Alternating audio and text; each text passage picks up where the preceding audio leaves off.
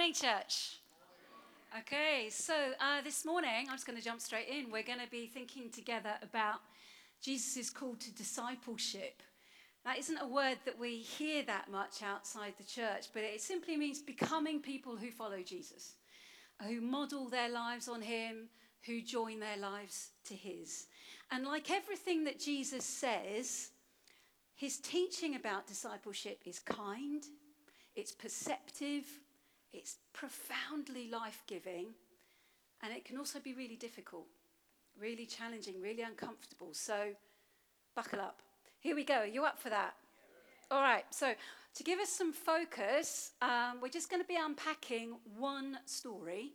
It's told in all of the synoptic gospels, so Matthew, Mark, and Luke. And all of these gospel writers tell the story of an encounter between Jesus and a rich man who was seeking truth about eternal life. We're not told the man's name, but he's most likely Jewish.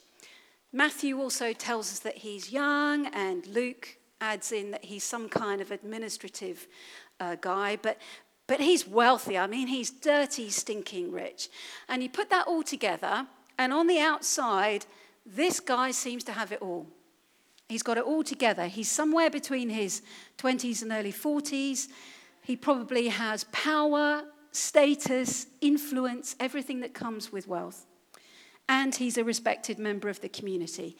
We would probably say he's living the Instagram dream, right? I always imagine he's got very good teeth and probably like slicked back hair with olive oil or something. But the questions that he asks Jesus reveal that he senses that despite everything, he's still missing something. And this is where we're going to hear from Matthew's gospel. So Millie, I gather you've been actively volunteered. Thank you very much. Do you want to come to a mic? Is that? Okay, so this is Matthew 19, if you want to follow along, 16 to 26. Thanks, Millie. Just then a man came up to Jesus and asked, "Teacher, what good thing must I do to get eternal life?" "Why do you ask me about what is good?" Jesus replied. "There is only one who is good. If you want to enter life, keep the commandments." "Which ones?" he inquired. Jesus replied, "You shall not murder, you shall not commit adultery, you shall not steal, you shall not give false testimony, honor your mother and father, and love your neighbor as yourself." "All these I have kept," the young man said. "What still do I lack?" Jesus answered, "If you want to be perfect, go. Sell your possessions and give to the poor, and you will have treasure in heaven. Then come and follow me." When the young man heard this, he went away sad because he had great wealth. Jesus said to his disciples, "Truly I tell you, it is hard for someone who is rich to enter the kingdom of heaven. Again I tell you, it is easier for a camel to go through the eye of a needle than for someone who is rich to enter the kingdom of God." When the disciples heard this, they were greatly astonished and asked, "Who then can be saved?" Jesus looked at them and said, "With man this is impossible, but with God all things are possible." Brilliant. Thank you, Millie. Okay, so here we go. I'm just going to pick up on three things. It's my Anglican background, three things. What does this story tell us? First, about how we can gain eternal life. Second, the best way that we can define ourselves as Christians. Where's our identity? And third, as one practical follow-through, how following Jesus gives us a good relationship with money. And this last one is really important for us at this time in our society. We live in a capitalist society that's fed by social media and the internet. And we were talking in Connect Group this week about, is Joe here? Give us a wave. Hey, Joe. About how you can start off doing a web search for something as innocuous as a replacement tent pole, and you end up wanting a holiday cottage, because you just get sucked in, don't you? And your greed grows and grows and grows. So it really speaks to us in our culture. It's really hard having a good relationship with money. There's a good challenge there. But we're going to start with his first point.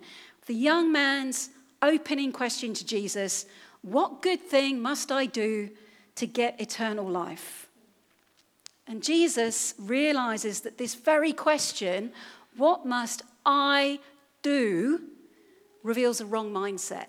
He's gone wrong already. Because his very way of phrasing the question betrays him. He's only thinking in terms of his own actions. He thinks he's capable of doing something to save himself. He thinks he can keep God's law perfectly. Now, at this point, we might expect Jesus to launch into a mini sermon about, perhaps we might do that, about being saved by God's mercy and grace and the importance of faith, of believing that Jesus has done everything necessary to give us eternal life. But Jesus doesn't do that, at least not at first, because he meets the young man where he is, and he tries to open up the young man's understanding step by step. So when the young man asks, "What good thing must I do to get eternal life?" Jesus' first step is to list 5 of the 10 commandments. You shall not murder, you shall not commit adultery, you shall not steal, etc. Why did Jesus choose these 5? Is he saying that the other 5 don't matter as much? Well, no. William Barclay, I always go to William Barclay, he points out that these laws all govern personal relationships. Okay, well, that's confusing, because the man's asked about eternal life with God. So why is Jesus asking about how he cares for other people? What's going on? Well, Jesus is homing in on how the man treats the people around him, because he's starting the process of getting the rich man away from thinking about eternal life in terms of carefully calculating whether he's obeying God's commandments, and starting to think about entering God's eternal life means sharing in the quality of God's life. And God's Spirit lives in Jesus' followers. It's constantly drawing us into the life of God now. And we live in anticipation of that, obviously, happening perfectly after our death. But the great test of whether we're really enjoying eternal life now is the fruit in our lives. Are we reproducing God's attitude of care towards other people? We're not lying, we're not stealing, etc., etc. And the rich man, against that standard, insists that he's kept all of these 5 commandments. And legally, that might well be true. You know, he might not be doing a King David and sleeping with another man's wife, which is theft, and then having the husband murdered and then telling a whopping fib to cover it all up. He may not be doing that. He's kept the commandments. But Jesus, as we know, has a different standard. It's a higher standard. If you read the Sermon on the Mount, Jesus relates murder to its root in anger. And he relates adultery to its root in lust. Now, to be fair to the rich young man, he's got enough about him that he knows that what he's been doing so far hasn't got him peace with God. He knows that he's missing the mark. And so he says to Jesus, "Okay, I've met all those commandments. What else do I need to do? What do I still lack?" And then Jesus goes for the jugular. This is it. He meets the man at his point of real need. His attitude to his wealth is the problem. He doesn't own stuff. His stuff owns him. And he needs to be set free from that. So Jesus says, if you want treasure in heaven, to the man who is dirty, stinking rich, give up everything that you have and follow me. And Jesus' test holds up a mirror, not just to the young man, but also us. The fact that the man is unwilling to give up his riches, well, that means he loves his wealth more than he loves God. And that means he's broken the first commandment. I am the Lord your God. You shall have no other gods but me. The man wants to do something to gain eternal life, but as it turns out, he can't be saved by his actions alone, because none of us can. He can't be saved by keeping God's law perfectly, because none of us can. And so Jesus asks the rich man about keeping God's commandments in order to open up this truth. We cannot meet all of God's standards. We cannot save ourselves. Now, when Jesus says, go, sell your possessions, give everything to the poor, we immediately get very worried, don't we? Because we think it means it's wrong to be wealthy, it's wrong to be comfortable, it's wrong to be good financial planners. And we kind of have this lurking feeling that if we've got cash in the bank, we should feel horribly guilty, perhaps even afraid for our salvation, because only poor people get into heaven. Now, given that this is the only time that Jesus is recorded giving this command, sell everything, and he spoke to plenty of rich people, this is the only time he gives this command, we should probably see this teaching as something specific to this man and his needs. We don't need to all sell up and take oaths of poverty, okay? But if that makes us go, whew, I get to keep it. Wow, narrow escape. Well, that reaction's very telling because it suggests that we're worried by the thought that Jesus might ask us to give up everything. Are we just like the rich man? Are we feeling possessive about what we have? Are we just like the rich man, feeling scared that Jesus might ask us to do something that will cost us? But this is Jesus we're talking about. What are we afraid of? Why are we scared of what he's going to ask us to do? We know it's only ever going to be for our best. So why do we have that reaction? It's because we're not fully surrendered. And the need for us all to be good disciples of Jesus is something that he speaks about all the time. It's utterly consistent throughout the Gospels. This is Luke chapter 14. This is Jesus. In the same way, any of you who does not give up everything he has cannot be my disciple.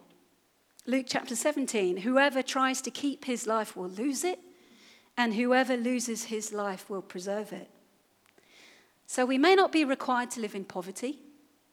Some people are, but not everybody. But we are all required to be all in, whatever that looks like for each one of us. Second thing to pull out, what's the best way to define ourselves as Christians? Where's our identity? Well, this all revolves around Jesus' command, come follow me, to the rich young man. And Jesus is inviting this guy to place Jesus, not wealth, not status, not power, not any kind of other security, place Jesus at the core of our being. And that's a complete headspin for the young man, because who he is completely bound up with what he has. And it's such an easy trap to fall into, isn't it?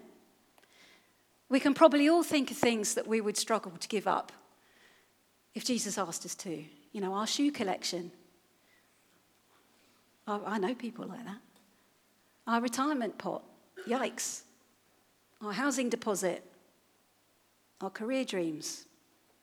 Our popularity, our safety.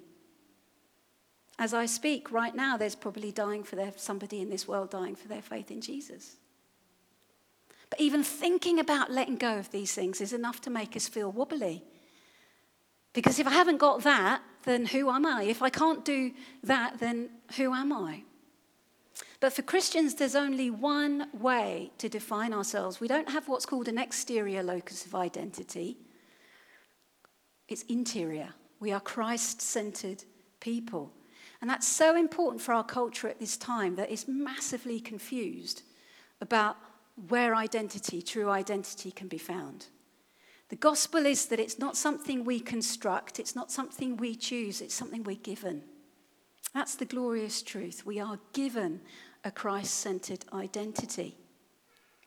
And the thing is, when Jesus is right at the heart of who we are, that's when it becomes possible to give up anything for him. But Jesus' invitation, come follow me, give up everything, that's too demanding for the young man. He goes away sad. The Greek word that's used here, that's translated as sad, it actually translates better as grieved. It's the same Greek word that's used when Jesus is in the Garden of Gethsemane, when he's in such great distress that he's almost sweating blood. The young man's heart is torn. He's devastated. He wants eternal life, but he wants his money more. He wants eternal life, but he doesn't want to let go of the things that he thinks define him. He encounters Jesus, but he walks away. And Jesus lets him go. And as the young man leaves, Jesus uses something called hyperbole or exaggeration to reinforce to the people around him what he's been trying to get across. He says, it's easier for a camel to go through the eye of a needle than for someone who's rich to enter the kingdom of God. In other words, it's impossible. Now again, there's no automatic link between bank accounts and entry to heaven. But to really get at what Jesus is saying here, we have to know that in Jesus' time and in Jesus' culture, there was a link between bank accounts and salvation. Wealth was seen as proof of God's approval. So rich people were believed to be the most likely candidates for heaven. And Jesus drives a bus through that idea. It's easier for a camel to go through an eye of a needle than for someone who's rich to enter the kingdom of God. So the disciples are rightly astonished. Jesus is just so countercultural back then and now. So they say, who can be saved then? You know, if the rich aren't saved, what hope is there for anybody else? And Jesus' answer is foundational to the gospel. With God, all things are possible. You can't get to heaven under your own steam. It doesn't matter how much money you have or don't have. Only God can make a way for you to be saved. Whereas the rich young man wanted to earn his way into heaven without handing over his life, Jesus is the way to heaven because he handed over his own life on the cross. And crucially, he rose to new life 3 days later. And for Christians, it's sharing in that resurrection life that saves us and defines us. That's our source of our identity. We're not defined by our mistakes or our regrets, although they can be powerful. They can be overwhelming. It's not what defines us. It's not what we have. It's not what we don't have. It's not what we've achieved. Only God gets to tell us who we are. And he says, you are my beloved children. You are made in my image. I'm going to run to meet you if you're lost. So finally, what positive difference does being Christ-centered make to my life when it comes to money? 3 quick things. And by the way, none of them are to do with God giving us money and making life lovely and comfortable if we follow him. That kind of transaction. That's called the prosperity gospel. And it's a load of doohickey. Okay? If you ever hear it from anywhere, I want you to forget that you're British and that you're polite, and I want you to go boo. Okay? We're not in the world of prosperity gospel here, but there are 3 very important, real things that we can say here.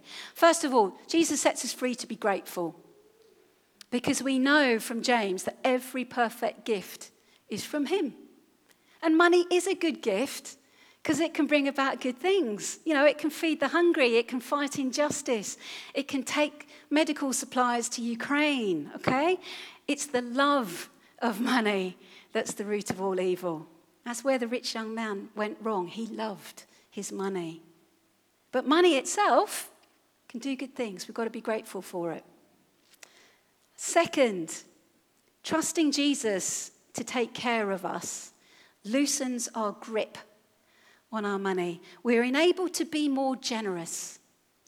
And actually, this in turn makes us happier, because generosity has been proven to raise your levels of emotional well-being. And it's in scientific peer-reviewed journals. Giving to other people activates an area of the brain linked to the contentment and reward cycle. So giving to other people literally makes you feel great. That's not why you should do it, because if you do it for that reason, you just come back to being selfish. But it is a nice side effect, okay? And finally, Jesus' relationship to our money. Jesus helps us to be grounded when things aren't going so well. Money can be lost, sometimes overnight. But when Jesus is the bedrock of our lives, our sense of who we are, our identity, that holds steady, no matter what circumstances we're in. You know, that's not kind of diminishing or saying you shouldn't worry about not being able to pay the mortgage or the rent or finding money for the kids' school uniforms in September. You know, if that's you this morning, first of all, I'm so sorry. Second, talk to your family here about that. And third, stay grounded in Jesus. Think of his word picture about two people who both heard his words. One person didn't act on Jesus' words. He built his house on sand. And when the storms came, his house got washed away. But the other man did act on Jesus' words. He built his house on rock. And when the storms came, his house still stood. And it's when we act on Jesus' words, it's when we trust that he cares for us abundantly, it's when we choose to continue to live generously, even when that's hard. It's when we look to him to define us rather than anything else. That's when our lives have a firm foundation. We still experience the storm. In the parable, the storm came to everybody. Nobody escapes storms in this life. But if we're grounded in Jesus, we can hold firm. I'm reminded of what St. Paul said in 2 Corinthians. He wrote, and this is St. Paul, guys, okay? He says, we're hard pressed on every side, but not crushed. Perplexed, but not in despair. Persecuted, but not abandoned. Struck down, but not destroyed. That can be us. But how's it possible? Romans 8:11, the Spirit of God who raised Jesus from the dead lives in you. Now, when we're really familiar with verses, it's easier to just skip it over, so I'm going to add a little bit in. The Spirit of God who raised Jesus from the freaking dead lives in you. That's the power that God has given us. That's the power that's available to us, to be grounded in Jesus no matter what. And that changes everything, including our attitude to money. But the rich man didn't understand any of this. He was cash rich, but spiritually bankrupt. Because we know that he defined himself in the wrong way. My identity is in what I have. As far as we know from the New Testament, he wasn't saved in the end. And he missed out in his life about how God could bless him through his money. But you know what? Thanks to God, who in Christ Jesus gives us his victory, he can do the impossible. He can put a camel through the eye of a needle. He can save us. His arm is not too short to save. He wants us to be defined by our relationship with him. He wants to bless us with a right relationship to money. And by his Spirit living in us, we can be empowered to become grateful, generous, and grounded people. Amen.